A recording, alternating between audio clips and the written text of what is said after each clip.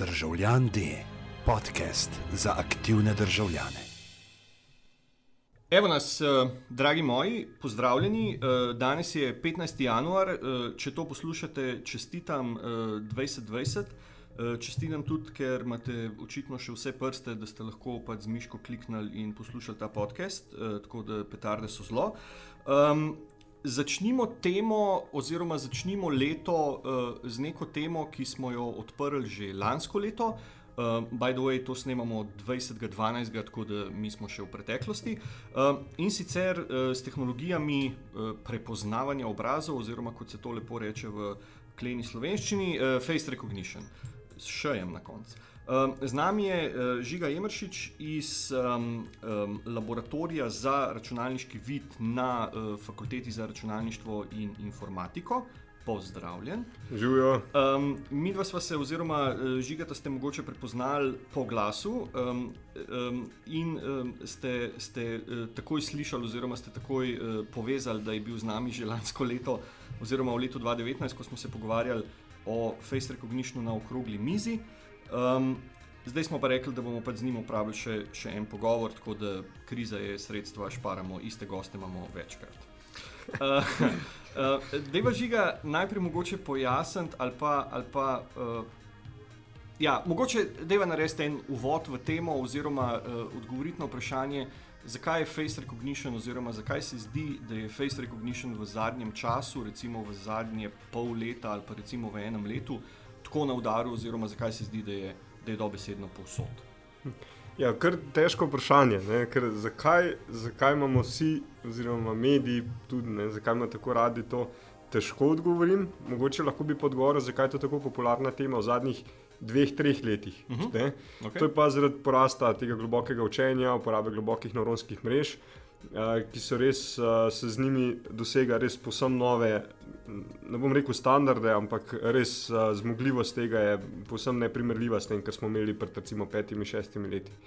Zdaj, zakaj pa v zadnjem letu, pol leta, težko rečem, mogoče kombinacija teh dogodkov, ne, ki so se dogajali zaradi porasta uporabe nevronskih mrež za razpoznavo oseb, zdaj jaz na podlagi obrazov ali še česarkoli drugega, je potem povzročil pa razne težave, pa tukaj recimo na Kitajskem, ne, pa v Srbiji, pa še marsikje druge, da je to skupaj, no, pa začelo vplivati, da smo se ljudje nekako začeli zavedati, to je pa zdaj pa potrebno biti pozoren, no, oziroma to se pa zdaj dogaja nekaj, kar se včasih ni, ne, nekaj, kar nismo bili sposobni početi. Zdaj, če gremo mogoče še malo v te teoretične vode oziroma v vode teh definicij, ne? Zdaj, s popularizacijo vsake teme se hočeš nočeš zgoditi tudi to, da se začnejo mešati pojmi oziroma da se vse zadeve tako, da je vse pač, ali je vse face recognition ali pa nič face recognition.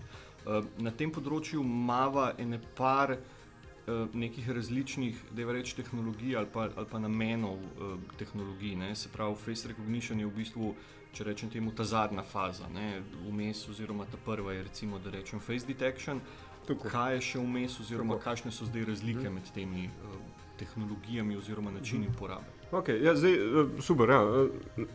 Vedno začnemo z zajemom slike, ne. To je, zdaj, ali to video posnetek, ali so to statične slike, načeloma ni pomembno.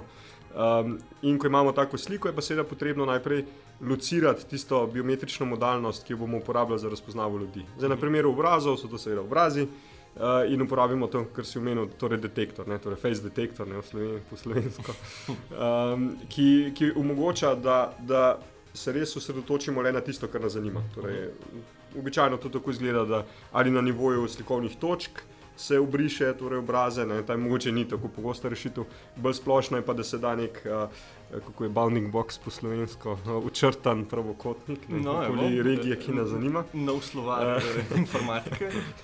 In dobimo torej ta obrezan obraz, izrezan obraz, in potem pa to uporabimo naprej za razpoznavo, ne. Zdaj pa kaj uporabimo za razpoznavo, je pa spet, ne, to je pa proste roke, seveda v zadnjem času brez izjem praktično so to globoke nevronske mreže in v resnici tudi za detekcijo, ne, tudi to uporabimo globoke nevronske mreže, imamo pa seveda tudi že združene cevovode, se temu reče v slovenščini, kjer že neka kako je unified arhitektura, neka združena arhitektura, poskrbi za celoten ta del. Torej, damo v to našo mrežo damo kar celo sliko z večjimi ljudmi, večjimi obrazi, ozadjem in na koncu dobivamo ven pač predikcije, napovedi, napovedi, za katere osebe gre, na podlagi tega, kar smo se odločili, da bomo, na kaj se bomo osredotočali, torej recimo obraze. Zdaj, ko si rekel, za katere osebe gre, oziroma pri face detectionu, kakšne so recimo, dejva tako najbolj klasično ali pa najbolj pogosto uporabo tega tipa tehnologije, se pravi detekcije obrazov. Okay, zdaj pri detekciji nas v bistvu identiteta oseb še ne zanima. Tukaj nas samo zanima, a gre za obraz, oziroma bolj splošno, a gre za stol, avto, mizo in tako dalje. Pač o identiteti se tukaj splošno ne pogovarjamo. Uporabljajo se spet globoke nevronske mreže, ki potem delajo napovedi, neke verjetnosti, ocenjujejo, da je na katerih regijah na sliki je določena verjetnost, da je obraz. In seveda se lahko predstavljamo, da tak postopek, tak proces brez nevronskih mrež, da je bil včasih zelo dolgotrajen, ker moramo, če se sprehajamo skozi sliko, to pomeni, da imamo veliko kombinacij različnih okvirjev in v vseh regijah. In se potem na podlagi nekih kako je threshold v slovenščini? Pragov, tako, se potem odločamo, zdaj na tistem mestu smo pa dovolj prepričani, oziroma nek naš napovedni model reče, ok, za tisto pozicijo tam, na tisti velikosti sem pa dovolj prepričan, da je pa to obraz. In to pač tako. Praktična aplikacija tega bi bila recimo, da imaš nek senzor za odpiranje vrat, kjer hočeš, da gre čez človek, ne pa pes. Tako. Okay. Ni, točno to, to je zelo dober primer. Pravzaprav ni potrebno, da zdaj pa vedno uporabljamo detekcijo samo v smislu, ker bomo pa naprej delali še neko razpoznavo. To imamo lahko za štetje ljudi, imamo nekoga pred vrati, gledamo, a je gužva v menzi, pa take. Tako da res širok spekter. Okay. Kaj je pa naslednja faza oziroma naslednja stopnja? Naslednja faza, zdaj tako, lahko res tukaj končamo, pa imamo potem nek servis, oziroma servis po slovensko, po slovensko storitev, hvala. Za pač to aplikacijo, lahko pa to naprej peljemo spet v razpoznavo. In tukaj pa spet imamo zopet nek napovedni model, danes bo to nevronska mreža, globoka nevronska mreža, konvolucijske nevronske mreže, ki pa potem napoveduje identiteto. In imamo spet več možnosti. Lahko napoveduje identiteto v smislu, to je pa oseba A, oseba B, oseba C, oseba in tako dalje. Torej razlikuje med osebami, ki so bile na razpolago, če tako rečem. Ne gre pa za povezavo, pa res za identiteto, to je pa zdaj Janez Novak. Lahko pa delamo, tako kot, kakšna uporaba, pri kakšnih zločinih, recimo, Tam se pa seveda potem pa sprašujejo, to je pa zdaj, a je Janez Novak, a je kdo drug. Tako da in v vseh teh primerih, seveda, nevronske mreže, ki pa potrebujejo za to, da so sposobne delati take napovedi, goro podatkov. Pri detekciji je seveda podobno, samo tam se načeloma količina podatkov ni tak problem. Problem je anotacija, se lahko predstavljamo, da če želimo imeti take učne množice, mora nekdo poklikati in obraze označevati, ampak na srečo raziskovalcev in raznih podjetij, ki se s tem ukvarjajo, je teh baz ogromno. Tako da tisto resnično delo, ki pride pri nekih posameznih primerih, je potem tam na razpoznavi, če res želimo določene ljudi razpoznavati takrat, potem priprava tistega dela. Okay. Zdaj, omenil si ravno te globoko učenje oziroma te baze podatkov, ki so potrebne v bistvu za to, da algoritem naučimo, kaj je kdo oziroma kaj je kaj. Zdaj pri teh, kako se temu reče, pri prepoznavanju oziroma pri detekciji obrazov je dovolj, da mu v bistvu spustimo čez, popravi me, če ni res, spustimo čez dovolj veliko količino pač človeških obrazov, zato da algoritem potem prepozna, kje se v 90% nahajajo oči, kje je nos, kje so usta in kje so ušesa. Kako gre zadeva pri detekciji oziroma pri face recognition oziroma pri dejansko temu, da, tako kot si ti rekel, da vemo, da recimo čez vrata vstopa oseba A, ne pa oseba B, oziroma da lahko na podlagi tega potem razvijemo, ne vem, zdaj so na slovenskem trgu, ker niso plačali, jih ne bomo poimenovali, ampak na slovenskem trgu so vrata, ki v bistvu s face recognitionom oziroma ki jih lahko odklepamo in zaklepamo s face recognitionom. Kaj je treba naučiti nevronsko mrežo v tem primeru? No, tisti prvi del, kjer se tiče detekcije, vzamejo neko obstoječo bazo in je na tem naučena in smo za detektor kar prepričani, recimo, da deluje dovolj spodobno, ni potrebno doučevati z obrazi uporabnikov v splošnem. Ta drugi del, torej ta razpoznava, tukaj pa predvidevam, da imajo to implementirano na tak način, da osnovni model je bil naučen in pripravljen na množici nekih obstoječih slik za razpoznavo, da zna razpoznavati med tistimi osebami. Potem pa, ko se uporabnik registrira tak sistem, pa model to doda med svoje napovedi. Zdaj, klasično pri neki nevronski mreži, to vključimo potem v učno množico, je potrebno cel model še enkrat doučiti. Lahko pa seveda zgolj uporabljamo to, imamo pač v galeriji te slike in merimo neko razdaljo. Torej, ta del je potem, če se malo grdo izrazim, povsem nevronski. In uporabimo potem mrežo za napovedovanje zgolj nekih značilk, če temu lahko tako rečem. Torej, da mreža sama ve, to je malo tak težek izraz, ampak model se sam nauči, da približno ve, kaj so tiste pomembne stvari na obrazu in računa neke smiselne vektorje, značilke. In lahko potem na ta način potem to uporabimo na tistih novih slikah uporabnikov, ki pridejo in samo merimo razdalje, če je ta naša mreža dovolj dobra.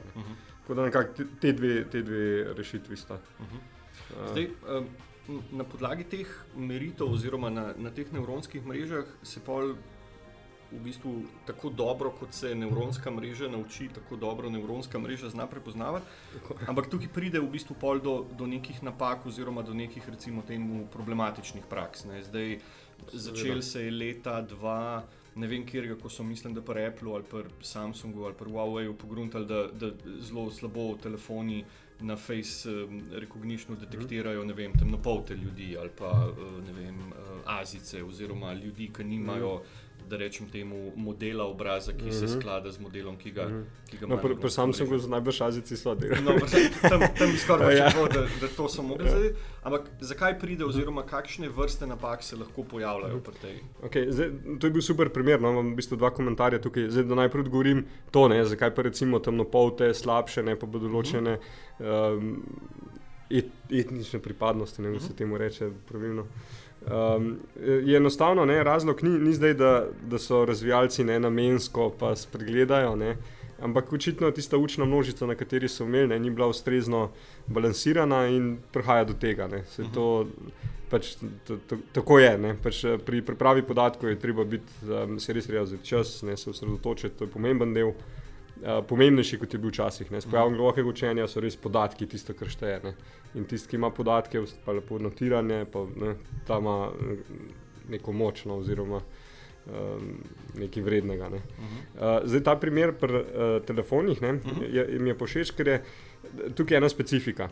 Če nekdo uporablja telefon za odklepanje telefona, uporablja obraz recimo, ali pa nek prsni vtis ali pa uhelj, si seveda želi, da tukaj ni veliko, kot temu rečemo, false negativov, torej lažnih negativov, kot to v slovenščini. Zato, ker se predstavljaš, da telefon te zajame, reče, joj, ne, pa nisem nič zaznal, ali pa ne, to pa ni ta prava oseba in moraš ti 3-krat pritiskati, ljudje nehajo uporabljati.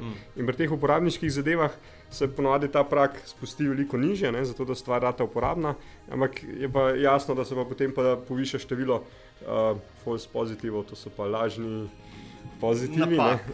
Napak v drugo smer, torej da pa spušča pa nekoga, ki ni ta prava oseba. In to je mogoče tista specifika, na katero kdaj pozabljamo. Recimo na vhodnih vratih, ki gre za vstop v dom, bomo bolj pozorni, pa mogoče ljudje bolj tolerirajo, ne, da če me bo pa zdaj sistem, pa moram, ne vem, 3-krat pokazati svoj obraz, ne. Sploh glede, če vstopamo v hišo, ne vem, 3-krat na dan, ne več, ne. Pri telefonu, ko jo primemo v roke na 10 minut, pa kaj takega odpade, ne. Tako da osebno sem kar presenečen, no, da se ta face recognition že tako široko uporablja na telefonih.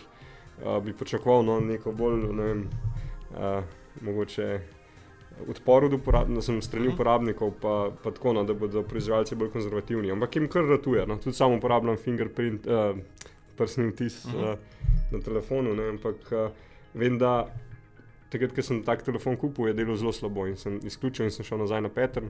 Potem je pa samo z enim software updateom stvar ratala uporabna. Samo bojim pa se, nisem pa dal testirati, da so v resnici samo znižali ta prak in dopušča več false pozitivov, ne. Tako da je mogel dati sprobati svoj telefon, da drugi da pritiskajo, ne. Ampak to je tisto, na kar pozabljamo dostikrat, ne. Da napake niso samo v eno smer, ne, ampak imamo res taki dve nasprotni vrsti, no, bi jaz temu rekel, ne, torej te false pozitive in false negative. In odvisno od narave aplikacije, ne, od narave uporabe, se potem to tako malo balansira, no, glede na kaj želimo doseči, ne.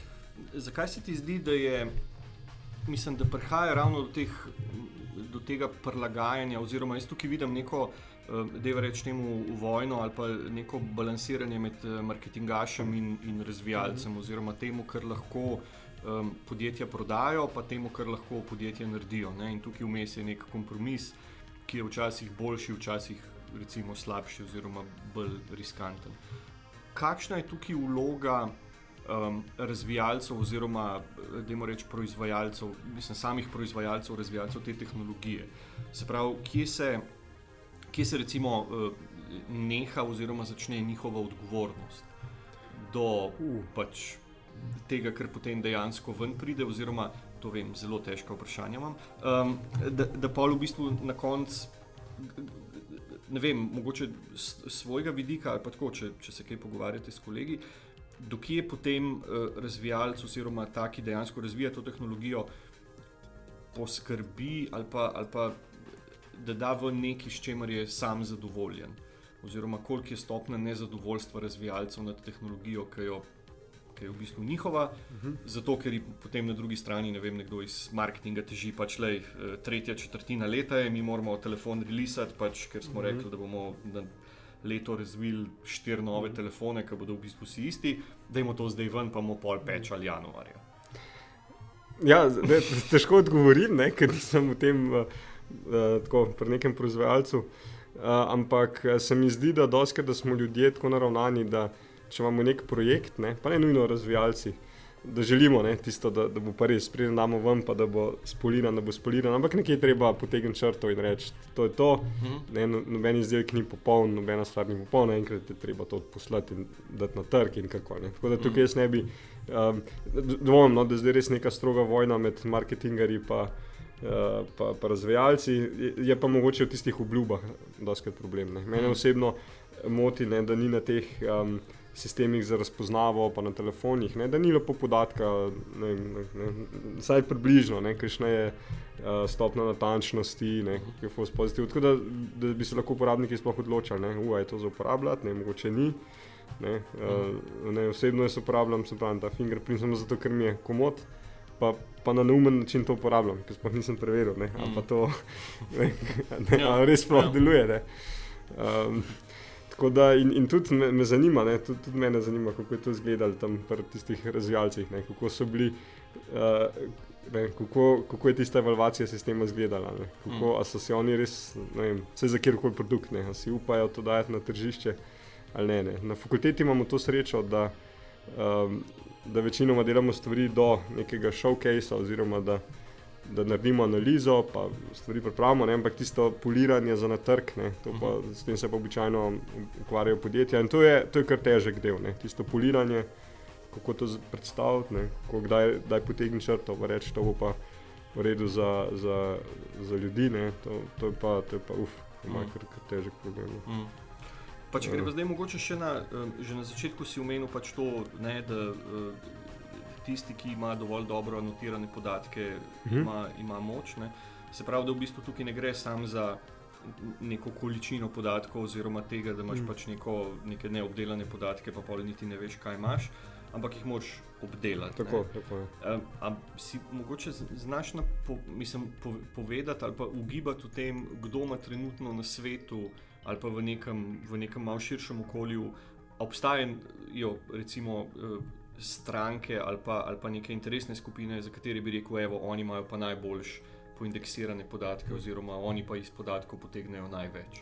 Ja, zdaj tako, raziskovalno gledano, so te stvari kar lepo porazporejene okrog po svetu, ampak res ta glavni bi pa rekel, da so te giganti, to Google, Facebook pa Kitajska.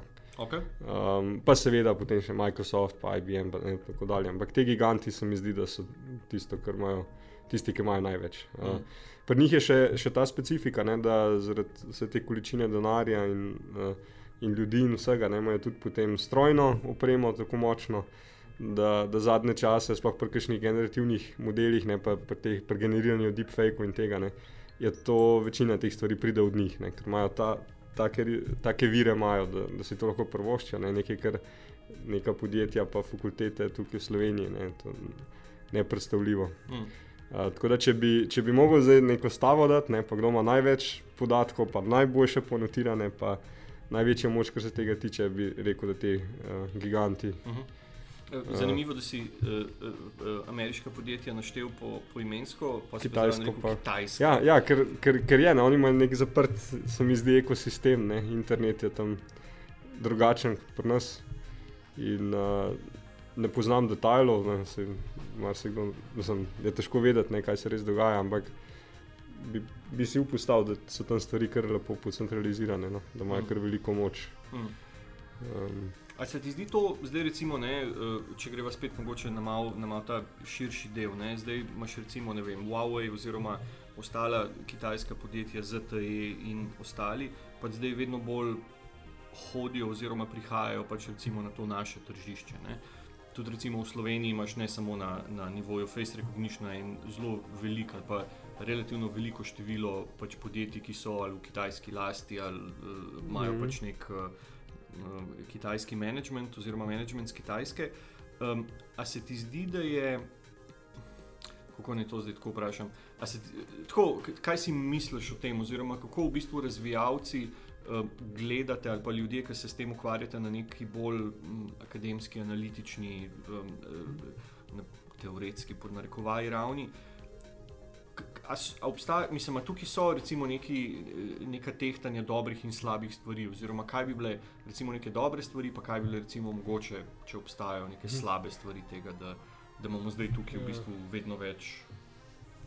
Ja, zdaj spet težko komentirati, ampak osebno ne vem, se mi ne zdijo nič bolj zlobni kot pa Google, pa Facebook, pa ameriška podjetja. Saj vsak deluje na podoben princip, pač treba maksimizirati dobičke, dolgoročno preživeti.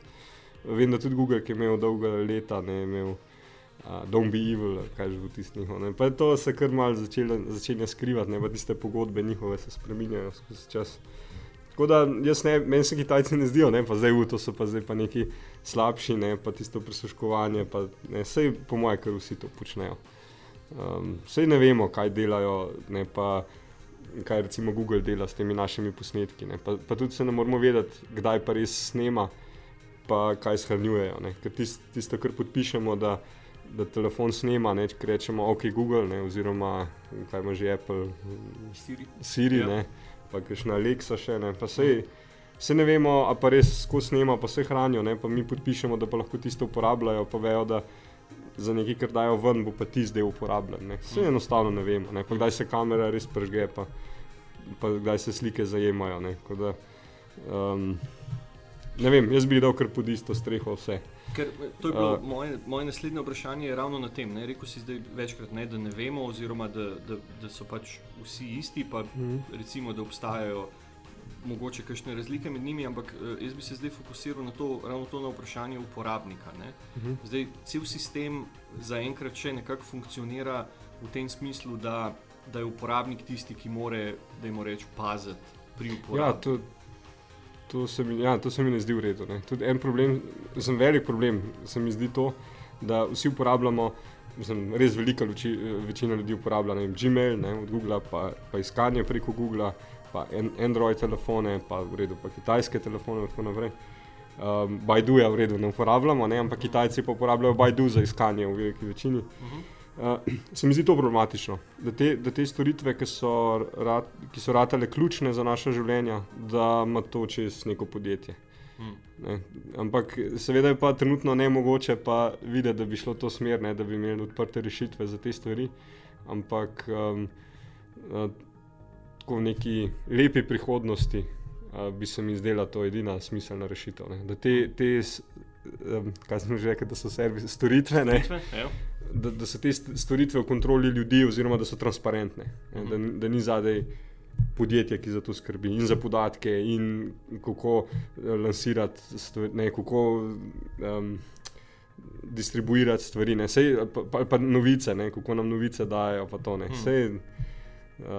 vse te stvari, se meni osebno zdijo rahlo problematične, da bi mogli biti transparentne in odprtokodne, ampak nažalost ne vidim, da bi šlo v to smer, ki je v bližnjih prihodnosti. Zdaj, kakšna je tukaj, oziroma kdo je na tem področju recimo še vpleten, ali pa kakšne so na tem področju odgovornosti različnih recimo akterjev? Imamo, ne vem, na eni strani državo pa zakonodajo, imamo, ne vem, Evropsko unijo oziroma neke te malo širše, da je reči mreže držav, potem imamo tukaj neko akademijo, ki se, oziroma neko strokovno javnost, ki se v zadnjem času, popravi me, če ni res, vedno bolj v bistvu povezuje ali pa dobiva, sploh recimo na nivoju IT-ja, dobiva vedno večjo spodbudo, mogoče glih ne strani držav, ampak strani v bistvu ravno teh zasebnih korporacij oziroma podjetij, oziroma jih se nekako ravno na področju IT-ja, pa spet reči, da ni res, če ni,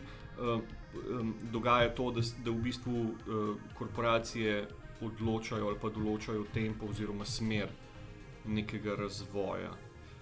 V smislu, da pač, ne vem, to moraš ti povedati. Mene v bistvu zanima tako, bom zelo plastično povedal, a se recimo, ne vem, tudi na FRIU oziroma na drugih fakultetah, a to, ki vpliva, recimo, da pogledate, kaj so trendi, recimo, razvoja nekih gigantov in potem rečete, ok, tle se splača pač razvijati ali nove predmete ali neke teme. Ja, mislim, seveda, ampak ne v smislu končnih produktov, da bi zdaj pa ta telefon, mogoče, če recimo, ne vem, opažamo, da bo pa globinski senzor, da bodo na telefonih, pa se nam potem zdi smiselno, pa bi bilo fajn narediti analizo razpoznave na podlagi nekih 3D podatkov, mogoče v tej rahli smeri. Sicer pa to tako izgleda, da vsaj v raziskovalni sferi pogledamo, kaj so bile tiste pomembne objave, neka dognanja, in je pa zanimivo videti, da je veliko teh raziskovalcev strani Googla, Facebooka in Microsofta. Ne gre nujno za univerze, pa da so samo univerze gonilo razvoja. Da tukaj je rekel, da je res taka dualnost, da razvoj diktirajo in korporacije, ne samo s končnimi produkti, ampak z razvojnim oddelkom in raziskovalnimi oddelki in potem univerze s svojimi raziskovalnimi oddelki. To, kar pa, kdo bi pa zdaj diktiral pa neka pravila, pa to, je pa seveda težko reči, pa tudi težko si predstavljam, da bi pa pravila diktirala neka univerza, ker nima nobenih, univerze, neki raziskovalni oddelki, recimo, dajmo temu reči, ker nimajo vzvodov, kako potem sforsirati upoštevanje tega. To se mi pa zdi, da vidim, da samo države, da imajo to moč, da bi lahko neke zakonodaje pa to forsirale, samo je pa spet, korporacije so ratale tako velike, da se mi zdi, da ne vem, določene mere lahko kakšne stvari zignorirajo, ko smo bili pri kakih davkih pa pri korporacijah, pa še niti države se ne uspejo zmeniti glede tega. Tako da se mi zdi kar kaotično. Ne poznam pa, seveda to ni moje področje, pravne stvari nikakor ne, tako da težko pa komentiram tako, kaj pa kdo pa res te stvari sprejema, pa kdo bi mogel. Pa mogoče še zadnje vprašanje, ki se v bistvu malo tako povezovalno oziroma sklepno. Ena od zadev ali pa ena od področij, ki se zdaj spet v zadnjem času glih v povezavah s korporacijami tako tudi najbolj prihaja vedno bolj v medije, bom rekel, oziroma prihaja pač na ta prvi družbeni tir, je ta etičen razvoj informacijske tehnologije oziroma neka odgovornost samih razvijalcev, proizvajalcev tehnologije do teh storitev. In imamo recimo na nivoju nekih ameriških korporacij, Google, Microsofta, proteste, štrajke, v bistvu neka povezovanja v neke sindikate tehničnih delavcev oziroma proizvajalcev tehnologij, ki se v bistvu fokusirajo ravno na to opozarjanje na problematične, družbeno problematične razvoje tehnoloških pač produktov in storitev. Pa me tako zanima, če imaš v bistvu kakšen pregled ali pa neko mnenje o tem, kako se ti zdi ta scena razvita v Sloveniji. Zdaj, tako se mi zdi, še malo voda, da malo razmisliš, tako se mi zdi, da v bistvu da smo v neki točki pogruntali, da pač razvijanje opreme oziroma razvijanje informacijske družbe je pač kader prihodnosti oziroma je neko poslovno področje, ki se bo v prihodnosti vedno bolj razvijalo. A se zdaj v bistvu prihajajo te valovi tega etičnega ali pa odgovornega razvoja, ki jih imamo recimo tudi drugod po Evropi že dosti na visoki, pa na vidni ravni, a to prihaja tudi k nam? Jaz se osebno ne poznam teh skupin, tako da bi potem z tega stališča rekel, da je slabo razvito. Okay. Lahko pa rečem za sodelavce, pa tako, ki se lotevamo kdaj kakih stvari, pa študenti, ki se pogovarjamo, imamo seveda neka pravila, ne vem, so nenapisana, so napisana, kako ravnati s podatki, kako izgleda neko lansiranje aplikacije, pa zdaj, ko so se prej pogovarjali o teh napovednih modelih pa nevronskih mrežah, kako zdaj naj bo tista stvar shranjena na koncu, kako naj bodo podatki shranjeni na koncu, a se to res hrani na napravi, a se ne, kaj se pošilja na strežnik. V takih stvarih se seveda pogovarjamo, ker je že človeška narava, da vsak si želi razviti čim boljšo aplikacijo, pa aplikacijo, ki hkrati dela čim manj škode, čim več koristi, čim manj škode. Tako da z tega stališča se mi zdi, da vsi kar pazimo. Kar se tiče pa teh interesnih skupin, pa da se povezujemo, pa jaz osebno jih ne poznam. Zdaj, lahko da se že dosti na tem dogaja, ampak pa tudi za sodelavce lahko rečem, da ne vem, nimamo nekih takih velikih iniciativ, pa združenj, pa tega. Zakaj pa ne? Predvsem zato, ker tukaj se ukvarjamo pač z razvojem, z raziskovanjem in razvojem. Me zanima, kako doseči neko čim boljše delovanje nečesa, oziroma kako izboljšati stvari. Se ne ukvarjamo z nekim družbenim vplivom, in kako zdaj, to je bila potem neka druga faza, oziroma zdaj, če bi razvijali končne produkte. Oziroma, tako kot če se pohecam, tisto, ki je mladina me povzela, da pač raziskujemo, kar pač lahko. In seveda stojim za tem. Pač naloga raziskovalcev na neki začetni stopnji, ali pa tudi raziskovalcev in razvijalcev, ni, da zdaj pa se pa vedno sprašujemo, kakšne politične pa družbene posledice bo to imelo. Pač želiš vsak seveda aplikacijo razviti čim boljšo, čim manj škode, ampak v nekem začetnem raziskovanju, nekem bazičnem, pa seveda nima smisla se v teh stvareh spraševati. Če se mi tam gledamo, da ne vem, za pridobivanje nekih značilk, zdaj, a bomo šli v izboljšavo tega, seveda se ne bomo na tistem mestu spraševali, to pa zdaj lahko nekdo na tanku da tam boljše orožje. To sploh ni stvar razmisleka. Ker podobno lahko potem rečemo, ne vem, za elektriko, zdaj pa ta elektrika uporabljena. Tako da je mogoče to bolj premaknjeno na stran tistih končnih razvijalcev, raziskovalcev, ki potem lansirajo te produkte. Tiste res, kako je bilo to v slovenščini, aplikativne, tisti aplikativni del na koncu. Tam pride, se mi zdi, res ta iniciativa, pride na tisti del. In zato lahko razumem, zakaj to na Googlu pa na teh, zakaj so tam nastale, zato ker se ukvarjajo potem res s tistimi končnimi produkti. Tako, no. Okay. Pa mogoče še za konec, tako malo provokativno, po tvojem mnenju, se pravi, to zdaj poslušate 15. januarja, mi to snemamo 20. decembra, upajmo, da se ne bo vmes zgodilo kaj nepovratnega, ampak tako, recimo s tem znanjem ali pa s tem pregledom, ki ga imaš trenutno ti, s tem uvidom v področja, s katerimi se ukvarjaš, ki jih imaš ti, kaj je stvar, zaradi katere bomo najbolj skakali v luft leta 2020? zdaj smo v tem prednovoletnem času, pa so pol te veš za obljube, pa bomo hujšali, pa ful več brali, pa to, ne.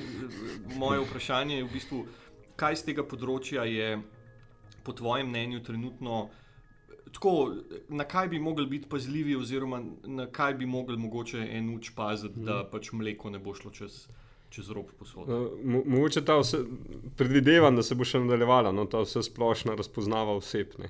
Pa kakršnikoli so podatki, katerakoli modalnost, to se mi zdi, da bo tema še naslednjo leto, pa še nekaj zatem.